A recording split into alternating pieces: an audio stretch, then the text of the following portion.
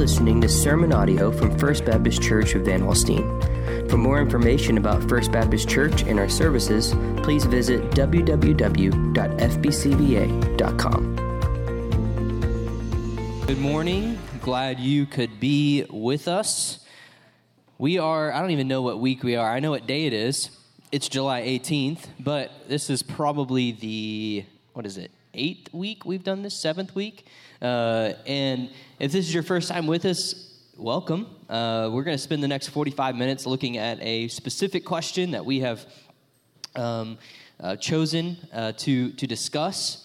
We are going to be looking at a question, and the next 2 weeks are kind of supposed to be together a little bit. We're going to be looking at the topic of the Bible, which is very easy to cover in 45 minutes, right? Yeah, basically. Exactly. We're going to cover it all in 45 minutes, absolutely.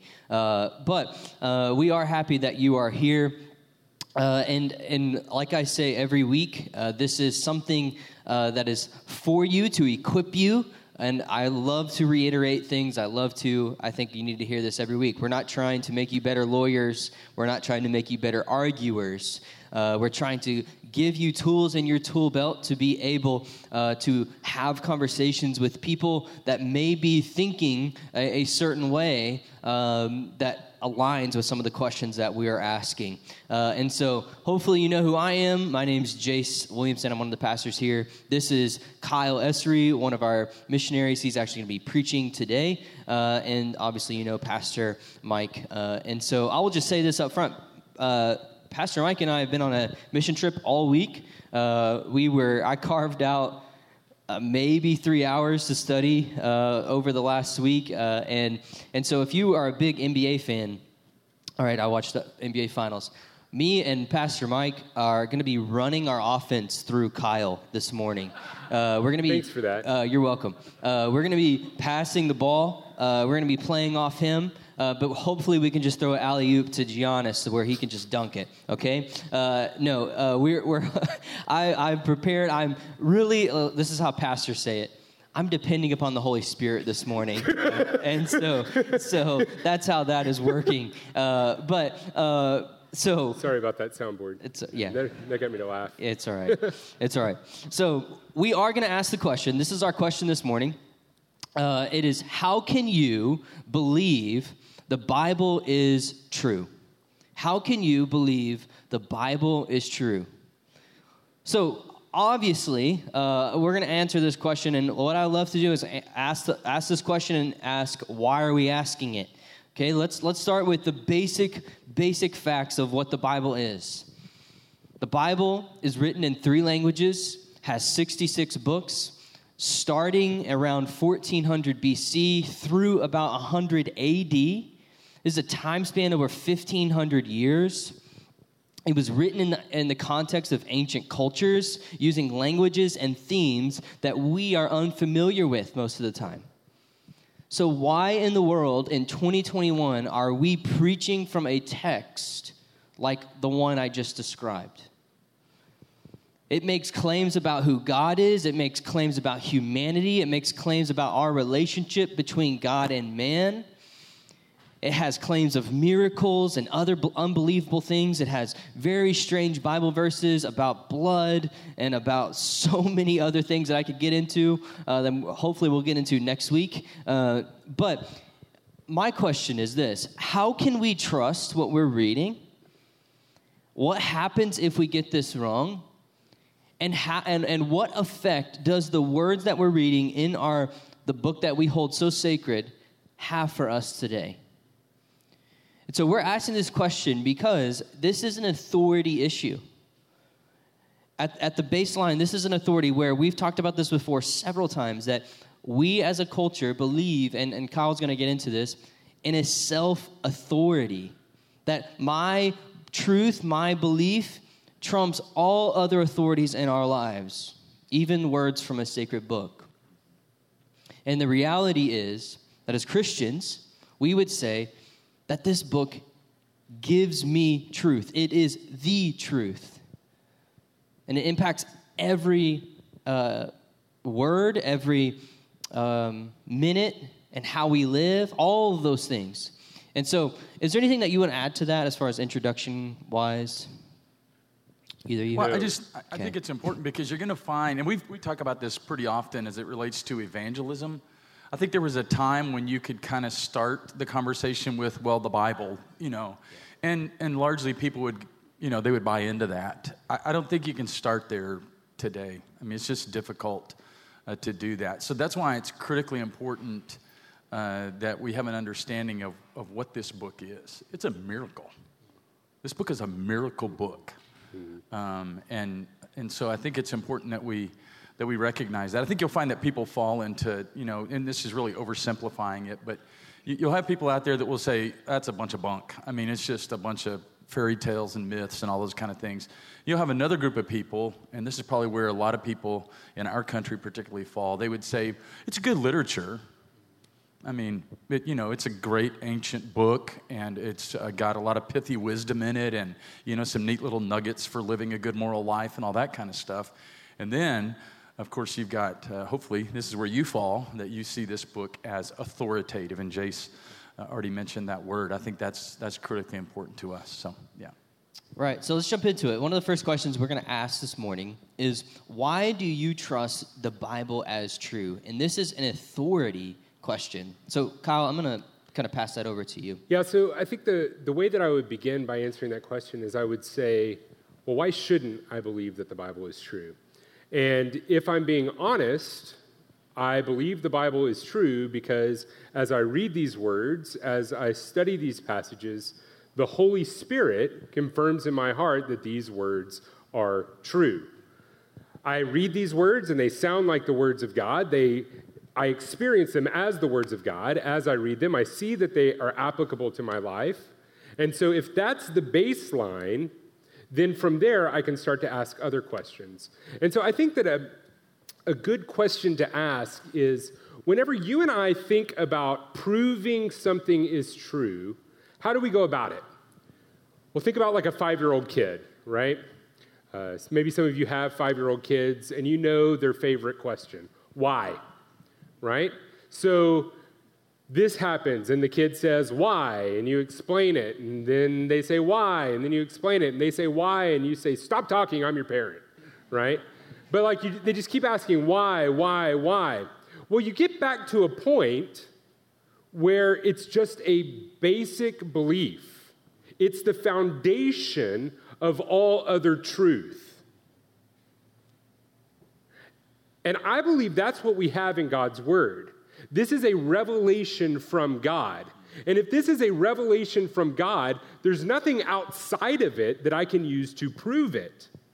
But through it, I can see everything else and see how everything else makes sense. So personally, why do I trust the Bible? Well, because the Spirit confirms that this is truly God's Word. Now, we can get into all the nerdy stuff about, well, how does it match up with history in this area or in that area or those types of things, but... Do you think that's important for Christians to dig into?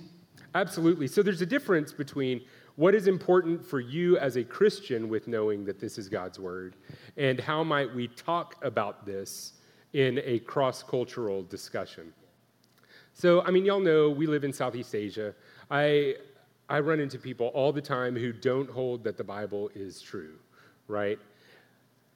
And so whenever I'm going to have a discussion with them about these types of things, it is good to know basic historical facts, basic, archaeology, basic historical cultures and worldviews, so that I can show that what the Bible says matches what we know from other sources of knowledge. Yeah. Because what you're explaining is what Jesus would talk about in John 10:10, right? My sheep. Well, no, that's not John. John 10:10. No, just John 10. John 10. Yes, not John 10:10. Is my sheep hear my voice? Yeah. That's part of what you're talking about as this God's revealed word to us. But yes, I think that is absolutely essential in our belief in the authority of Scripture. But I also think on the other side, there is this belief of, or these questions of, how do we know anything is true? Mm-hmm. You know, how do we test truth claims and these ideas of observation and eyewitness and examination and evidence, where the Bible is not void of those things either. And so one of the best questions that I love to ask is the Bible coherent? Like, does it make sense? And one of the things that R.C. Sproul would say, I was reading some of his stuff yesterday, is the Bible has literally thousands of testable historical prophecies. Mm-hmm. Cases which events clearly foretold, and both the foretelling and the fulfillment are a matter of historical record. So when we're talking about actual testable things, but that is not enough. You know what I mean? Like, we can dig into it and have an idea of what you know, the observation, eyewitness, examination, evidence, all of those things. But what Kyle is speaking about, when we understand that God has revealed his word to us and we know and understand his voice, that is what is so important.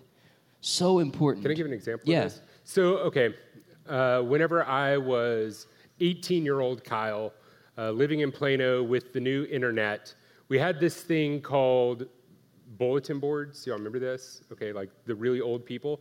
And like, we would get on these things and we would have all sorts of different debates. And I would get on these atheist Christian forums because I am who I am, right? And so like, we would have these, it's so silly. We would have these debates, and it would be like, okay, you get 500 words for your position, and he gets 500 words, and we go back and forth. And I remember one time, I had this debate with an atheist on the truth and the historicity of Jesus' resurrection. And we went back and forth until we got to our conclusion. And I said, history confirms that Jesus rose from the dead. And you know what the atheist said in response for his conclusion? He said, you're probably right. The historical data confirms that Jesus rose from the dead, and someday science will tell us how he did it. Do you see the problem there? He believed the historical facts, but the Spirit of God hadn't opened his heart to believe, right? So just knowing the history isn't enough. You have to have that Spirit. That's good. Mike, anything from you? Well, I'm just thinking of the text that says the Spirit bears witness with our spirit that we're children of God, and I think he does that through his word. And so, very, very critically important. That's where I think you separate those who view it as just good literature, as opposed to this is a life-changing, life-altering book, a revelation from God. And I think that's where the whole authorship aspect comes in. You know, the word authority, it has the same root word as author, and so it's generally understood if someone authors a work, then they are, at least to some degree, an authority on the subject. That's the reason I've never written a book. So, and so who is the author of this book? And we'll probably get into some of this, but, you said, well, there are obviously 40-some human authors that Jace mentioned a moment ago, but ultimately there's only one author, and that is God. And that's the miracle of this. So. Which is very confusing to people, absolutely. But so let's kind of shift gears here. So we're talking about why do we trust the Bible as true, but let's go back a minute and let's define what Bible is. So this is our next question. What do you mean by Bible? So Kyle, again. Yeah, so we open up our Bible and we have 66 books. We have 39 books in the Old Testament. We have 27 books in the New Testament. But if we were to go down to the Catholic Church, they're going to have a few extra books, right? And even if we were to look at church history, we're going to find that there were some pastors in certain times that they said certain books were inspired that we wouldn't say are inspired. And they said that other books aren't inspired that we would say are inspired, right? And so how do we know that the 66 books that we have are the Word of God? Well, with regards to the Old Testament, I think this is much easier than even the question of the New Testament. With the Old Testament, we have Jesus. And you can look at the things that Jesus said. You can look at the books that Jesus quoted. He wasn't quoting 1st and 2nd Maccabees or Tobit or the Wisdom of Solomon. He was quoting the books that we have in our Old Testament. And he said, the law, the prophets, and the Psalms point to me. And that's the way that the Jews who viewed the 39 books of the Old Testament as Scripture, that's the way that they referred to those 39 books, the law, the prophets, and the Psalms, or the writings. But furthermore, we have a good amount of extra biblical data that confirms that this is true. Our oldest historical texts of the Bible come from the Dead Sea Scrolls. There are all sorts of other books in the Dead Sea Scrolls, but it is absolutely clear that the books that they viewed as Scripture are 38 of the 39 books that we have. Now, we haven't found any manuscripts of Esther in the Dead Sea Scrolls, but that doesn't mean that necessarily they didn't believe that Esther was Scripture. It just means that the manuscripts of Esther weren't preserved. But we do have clear manuscripts of the law, of the prophets, of all except for one book of the writings, and those copies that we have are so close to what we knew before the Dead Sea Scrolls that you can put them side by side, and you can say, oh, okay, well, they spelled this word a little differently, but it's clearly the same word. And you can just go line by line, same text. So I love asking this question because I think it's so important. Historical backing of the Bible. Yeah. Like, how would you rank that in regards or relative to other historical documents that we have? Yeah. Well, in regards to other historical documents, it's a slam dunk case, right? There's no comparison. We have so many manuscripts of the New Testament. We have just a wealth of manuscripts of Old Testament passages as well. I mean, if you talk about something like Sennacherib's history from ancient Assyria, we have one tablet. Right, because we all talk about that, by the way. You don't? No. Okay. So, like, if you're talking about Neo-Assyrian history, right, there's like one tablet that tells about these things. If you're talking about the Roman Caesars from the time of Christ, there are 2 or 3 or maybe at most 4 or 5 authors that are talking about these Caesars. And their stories don't match up, right? Was this Caesar good or bad? We don't know. But if we look at the New Testament, the portrait that it gives of Jesus is consistent. Even though some of the books were written in probably Aramaic before being translated into Greek, some were written in Greek, some were written to Jews, some were written to Gentiles. They were written in various parts of the Roman Empire and the Middle East, but the story that they tell and the picture that they give of Jesus is consistent. Yeah, Peter Williams' book, Can We Trust the Gospels? I would highly, such a cool book. Such a good book. It's about this big. It's really, really good. I would highly recommend it to all of you. We could probably post it on our Facebook. And just real quick, Peter Williams, he teaches at Tyndale House, which is a school at Cambridge. Yes. So not, like down at this community college, right? Cambridge. Yeah, he's got some cred. Yeah, a little bit. And so one of the things that he talks about is exactly what Kyle is talking about. When you look at the historical backing of even Jesus' biographies, there's more on Jesus than there was about these Roman leaders. I mean, just incredible historical documentation about this. Who's Jesus? He wasn't anybody that came from royal lineage or anything like that. It was just this guy and we have so much historical backing. And so when you're talking about the New Testament, Kyle's right, the New Testament is a little trickier. But one of the things, and I'll give you 2 quick criterias for how we got our New Testament books. One is apostolic origin. Matthew was one of the first canonized gospels. It was accepted as canonical from the very beginning, meaning it was accepted into our 66 books from the very, very beginning. And it's really called a testimony. These biographies of Jesus are called testimonies. And I love what Richard Bauckham says, and you actually recommended this book to me. Jesus and the Eyewitnesses. Yeah, really, really good book.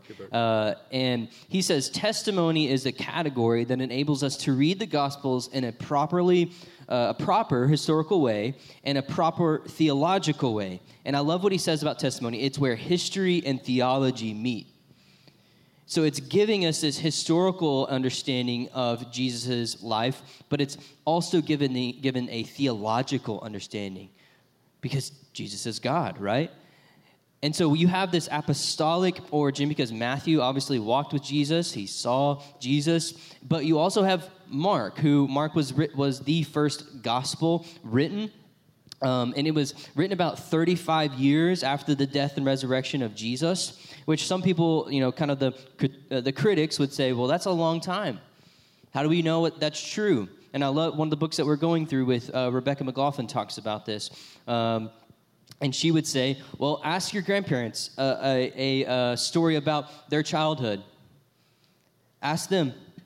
And would you say that's too long? Would you say, no, that's not true because it's been 35 years? And then you one-up them with the life of Jesus, the death and resurrection, and all of these things that would probably stick a little bit in your brain if you saw. And these are eyewitness accounts that are given to us. But Mark didn't have, correct me if I'm wrong, he didn't see Jesus, correct? No, I think he's using Peter. Peter. That's what Papias right. says. Yes, absolutely. That's what I thought. And so I just wanted to check that real quick. But there's also a second criteria. There's acceptance in the early church community. Mm-hmm. So you have these Gospels of Thomas or these other variations of the Gospels that would be thrown out there, and they weren't accepted by the early church communities. If you go and read, I actually had to read the Gospel of Thomas for a class one time, and it was out there. It was strange. There was things that did not match up with the Jesus that we see in the Gospels. The saying to Mary Magdalene that only if she becomes a man can she enter the kingdom of heaven? Yes. You find that odd? Yeah, I find that weird. Yeah. And so, there's these acceptance in the early church communities that they collected, that we're given. And so there's two kind of criterias there for the New Testament. But Mike, do you have anything? No, this is a fascinating study. I mean, when you just look at as Kyle mentioned, the manuscripts, the manuscript evidence, far more manuscripts, biblical manuscripts, than for widely accepted, other works of literature, Homer, the Iliad, those kinds of things that people widely just go, oh, yeah. And some of the books, better manuscript evidence than some of the books that people use to argue against the Bible. Yeah, absolutely. Right? Yeah, for sure. It's crazy. And so it is a fascinating study. And now with, not that everything on the internet is true, but we have access to a lot of incredible information. I would just say in this regard, if you're going to go down some of these wormholes, that you really be discerning as to what you're looking at, because there's a lot of garbage out there. You can find whole websites trying to discredit Scripture, and they'll talk about the Q gospel and a lot of these different things, claiming that, the gospel writers, all relied upon a different source and all these different things. So, it's easy to be deceived if you don't know what you're talking about. For sure. Right? For sure. And I think that's part of what there is absolute merit in studying and being well-versed in these things, but I think we were never meant to do that in isolation. That's right. Like you and a computer is isolation that can bring, if you can watch a YouTube video, ask kids, you watch a YouTube video, they can explain, they can prove anything. Great example is we were, I'm going to call out one of our students there, I won't say his name, but we were in Denver, all right, a week ago, and he's walking through the Denver airport, and he's like, dude, this was built by the Illuminati, right? And I was like, what? And he's like, yeah, I watched a YouTube video about it. It's true. I'm going to find the tunnels underneath. And I was like, all right, man, well, just meet us back, at the van when you get done, but that's where our YouTube has taken us. That's where our content has taken us. Anybody can argue anything. And what I would argue for you is absolutely do the research, but don't do it alone. Come and talk to us. Come and talk to a community group, a friend, all those types of things that the people that God has put around you. Don't study in isolation. Right. And don't be afraid to ask those questions. Yes. Right? Yes. If you find a disturbing question on the internet, let me assure you, we have 2,000 years of church history with scholars at the greatest universities around the world with divinity schools that have been around forever, that there is no question that you will ever have about the Bible that has not been asked and answered.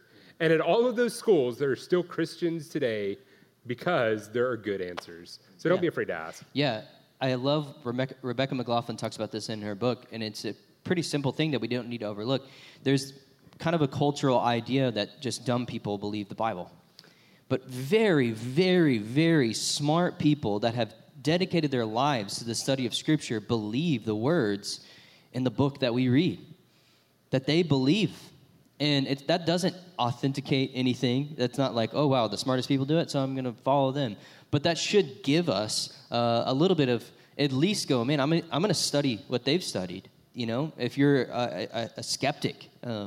But to move along, just real quick on that point, and I would say that idea that Christianity is for the ignorant is largely an American and Western European cultural idea. So if you go to Malaysia, Singapore, you go to Taiwan, you go to China, what you find is it's usually those who are more educated and more urban who become Christians. And they're seen as rejecting their ancestral religion for these, high and lofty urban religions. Yeah. So it's actually a cultural thing as well. Yeah, that's good. So we've talked about why do we trust the Bible is true, the authority question. We've talked about what do we mean by Bible. And let's talk about two things, inspiration and inerrancy. This is what do we mean by true, right? So how do we know that the words that we're reading, the sentences, the words, all those things put together, that they are exactly as God intended?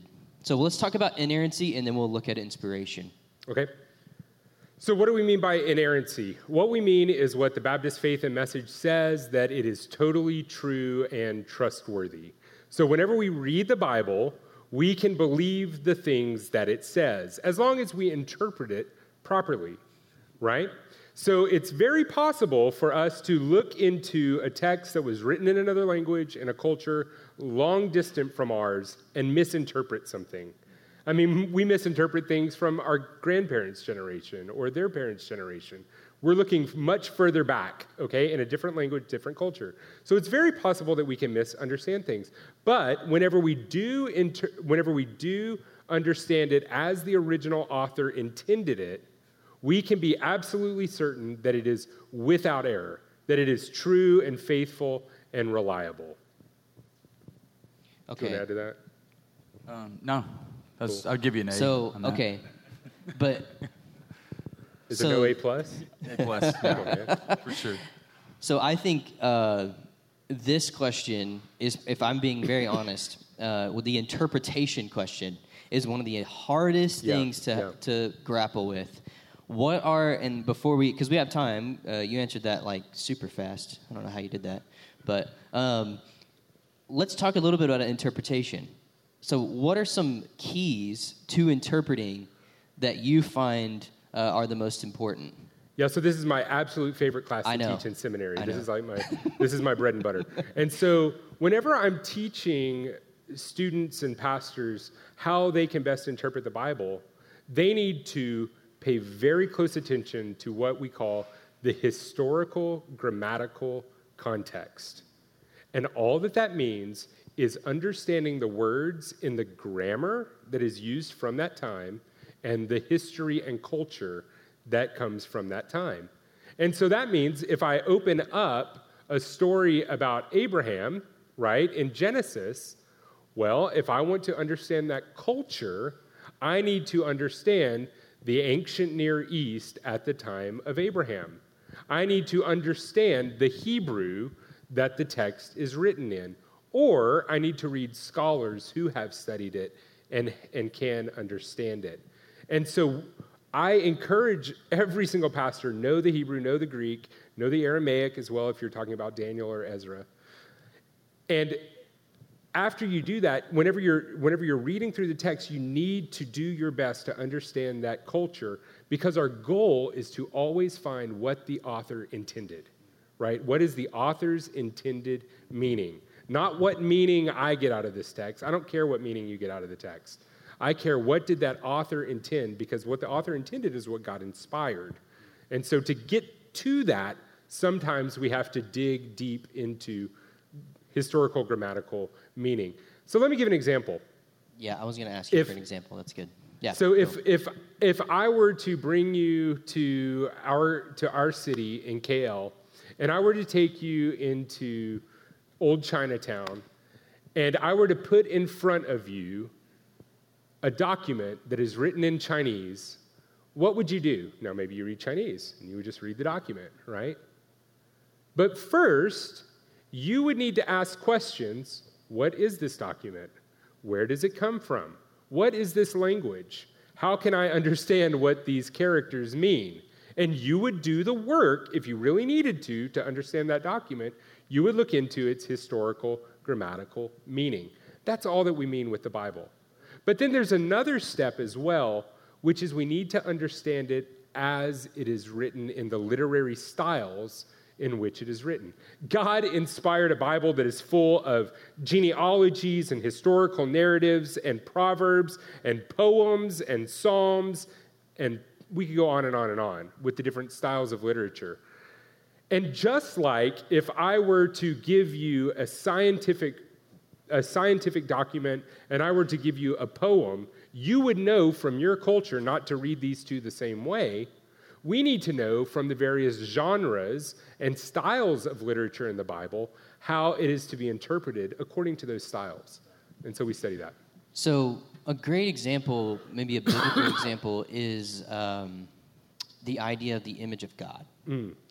I think this is something that has changed. You hear, growing up in church, you hear that you're created in God's image. And then you read Genesis 1:27 that says this. But before you, left and, left me to read on my own, but we went through a book. What was that book called? We did Kingdom Through Covenant? Yes. That one. And we did the shortened God's Kingdom Through God's Covenant. Yes. And we talked a lot about the context in which image of God was written. And it's not this idea, because you have this idea, do I look like God? There's all these different, and I will give, that is a very hard verse to interpret. I'm not saying it's easy. Yeah. But one of the things that, you had me consider is, well, in what context was this written? And you talk about all the ways that rulers set up little statues of themselves that would say, this is my land.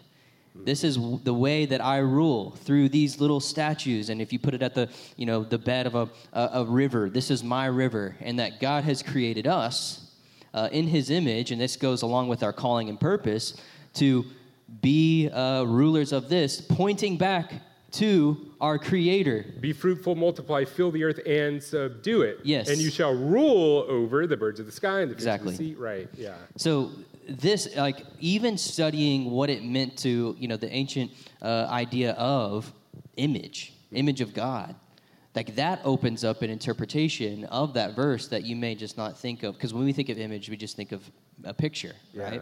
And so there's so many different ways in the Bible that we interpret through our lens rather than the context in which that it was written. I was just going to kind of add the application side of what we're talking about here. I think that's one of the reasons that the American church particularly is so anemic, is because we tend to interpret Scripture through a very American lens. We stop short when that's why I often say, I share the hermeneutic principle that every Scripture has one basic primary interpretation. Who wrote it, to whom was it written, and for what reason was it written? It cannot mean to us what it did not mean to them. Now, certainly, all Scriptures have many different applications, but, on the daily, we see people plucking verses of Scripture out of context and applying them in ways that is not biblically faithful, particularly in our current political climate. It's just unbelievable. We're not Israel, y'all, okay? We're not. I'm just going to leave it at that. And that a lot of that comes from a faulty interpretation, a faulty hermeneutic when it comes to biblical interpretation. And I think that it comes from a good motive, right? So you might look at a verse like, if my people who are called by my name will humble themselves and pray, right? And you might look at that verse and you might say, we as a nation, we need to humble ourselves and pray, right?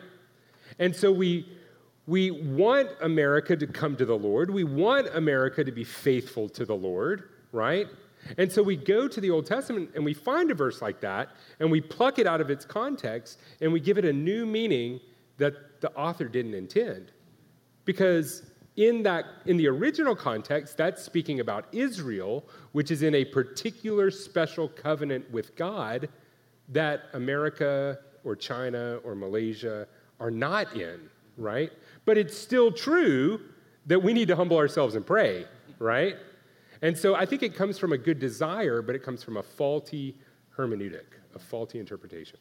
And we could go for another hour talking about, literal interpretation and what that means. But let me just really quickly speak on inspiration, and then we'll close with our final question. One of the things that's commonly taught is the idea of dictation. So here's the truth. I'll get down to the truth. What the author writes is exactly what God wants us to hear. What the author has written is exactly what God wants us to hear and see and read. But the really cool thing is that people are not blocks of wood. Like they have, what God has done is what Herman Bavinck calls organic inspiration. So take Luke, for example. God uses Luke's gifts as a historian, as a physician, as a careful accuracy, intellect, and style, and he uses Luke's giftings, but still dictates exactly what he wants. So think about all the authors in the Bible. There's, like we said, a couple, right? They come from different languages, styles, cultures, education, interest, abilities, all of these things. And what God does is he speaks through authors perspectively, so all these different perspectives to give us many aspects of truth. So think about just take the four Gospels, Matthew, Mark, Luke, John, and how the authors are very different styles, different backgrounds. But when you piece these together, it's just like this beautiful mosaic of truth giving us a picture of who Jesus is.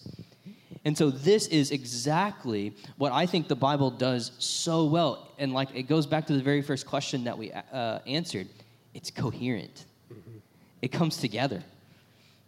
But here's what's so cool is that God uses... I have to mute you. God uses the giftings of people, who we are, and doesn't erase that, but uses them to bring about his word. And I think that's one of the coolest parts about the Bible. But we have about 4 minutes left, so let's answer this last question because I think it's really important. Can I talk about inspiration really quick? Yeah, go ahead, man. So in our context, this is actually a really important question because, and more in your context as well, Muslims believe that the Quran was handed down from heaven to Muhammad. And so they believe that the words of that original Arabic text are, by dictation, in that way, inspired. Okay? It's very important for us to clarify that is not what we mean. We do not mean that God, unzipped the writers of Scripture and put his arms in and then wrote those words, right? We mean that God, by his Holy Spirit, inspired them to write the words that God put on their heart in the style of their time, in the language, to communicate his meaning to that people in a relevant way at that time. And so it's very important to know that difference. I love, even in the writings of Paul and Peter, right? One of my favorite verses is in 2 Peter 3, where Peter's just like, Paul's writing, super hard to understand. That's one of my favorite verses. It's just like, I'm with you, Peter. Exactly. And so let's talk about this last question. Why does this matter? What do we lose if we don't have a firm grasp on the truthfulness of Scripture, on any of these topics that we've spoken about? So I'll give all three of us about a minute to answer this. Me first? Okay. Dang. All right. So I'm reading a lot on, this is just kind of a personal application for me. I'm reading a lot on gender and sexuality right now. And one of the things that I've noticed, and I think this is a misconception, I guess just the way I've always thought, is that when people had a different idea or a different conclusion on a certain topic, I just thought that they didn't know the Bible. Like, I didn't really say that, but I'm like, these people just didn't read, like, that part, right? They just kind of, like, scooted by it. And one of the things that I found is they are interpreting Scripture and using Scripture to build their argument just like I am. And I'll be honest with you, that's a wrestle for me, because they're using the very same scriptures that I would use. They're using the same, obviously, Bible that I would use, but they're coming to vastly different conclusions than I would. And so when I think about things like inspiration and inerrancy and translation, all these things that we've been talking about, I think if we lose one of the things that we didn't really speak about, but I think is important, a historic interpretation of Scripture. I think if we lose that, if we think, man, we just know so much more than what the Bible offers us or tells us, or, they didn't really think about this, or, they didn't face this. I think if we go that route, we can go down some roads that are not faithful to what God has revealed to us. And I wish I could go into kind of a deeper explanation of that. But I think this matters, all these things that we've talked about, because God has revealed truth to us. That means that there's some maybe diversity within that truth, but ultimately, if we go down some roads that are maybe not historical, maybe not backed in a community interpretation, then, man, we can get to some places that are very, very dangerous. So that's kind of my... Yeah, that's really helpful. I mean, it's like this arrogance of, well, no, the church has never believed this, but I'm confident that Scripture teaches this. And you ask the question, well, then what did they get wrong? Is there some new data from the Bible that they didn't have? Is there some new data outside? And the answer is often not. It's just, well, we just know better now. So yeah, we definitely don't want to reject that traditional interpretation. I mean, for me, why is this relevant? Why does this matter? Because my life is built upon it. I mean, every aspect of my life is built upon it. How do I treat my kids? How do I love my wife well? How do I relate to others? What am I going to do with my life? What am I going to teach in seminary?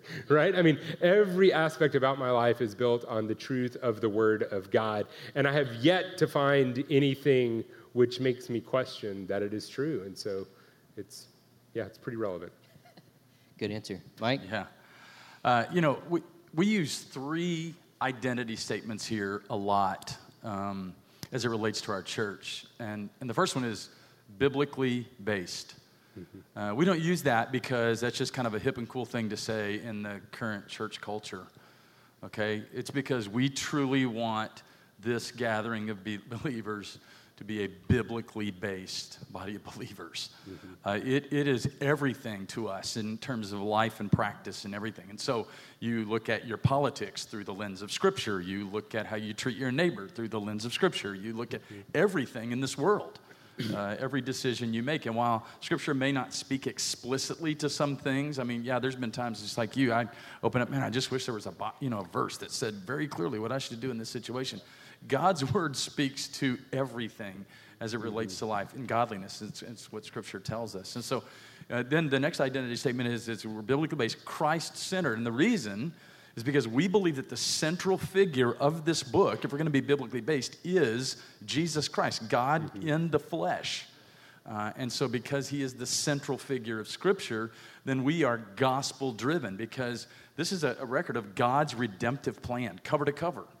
And so it's critically important to us. If we don't have that as our basis, then every week we gather together, then it becomes, thus saith Mike, or, whatever popular opinion of the day is and everything. And trust me, there are churches all over America that's what you'll find. I mean, you'll go to a lot of churches and you will rarely, if ever, even open your Bible. And I'm not saying that as a point of pride. I'm not even suggesting that I always expound this word well, okay? But the truth is, you don't want to come and just hear Mike's opinion on stuff. Because if this book is not authoritative to us, then something else or someone else becomes the authority. Yep. And that's where we get into a lot of trouble. And one of the I words that we didn't have time to talk about here is this idea of infallibility.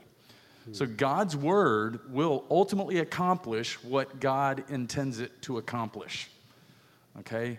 And I think that's something that we should cling to. I mean, this is God's word.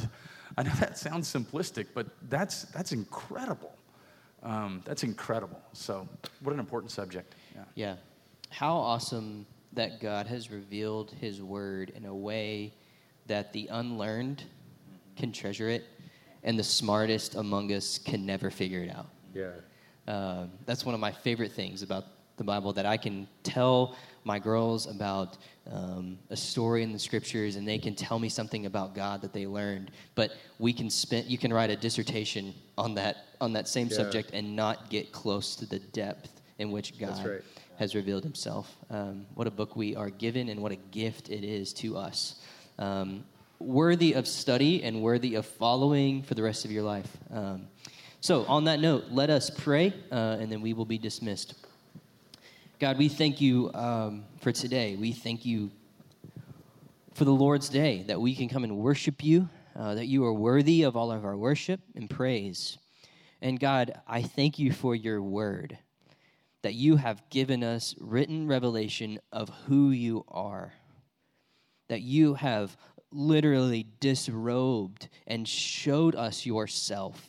You could have left us in the dark, but you have chosen to show us who you are in a way that we can comprehend it. What grace and mercy it is. So God, I pray that we would treasure your words, that we would follow your words, that it would rub against our own ideas of who you are. And I pray that you would reveal to us the truth. And God, as we hear your word preached today, as we sing with our brothers and sisters in Christ, I pray that you would be glorified. So God, thank you for who you are. Thank you for being gracious and just and merciful and compassionate. And thank you for giving us your word. In your name we pray. Amen. Thank you for listening to this message from First Baptist Church of Van Alstyne. For more information about our church, visit www.fbcva.com.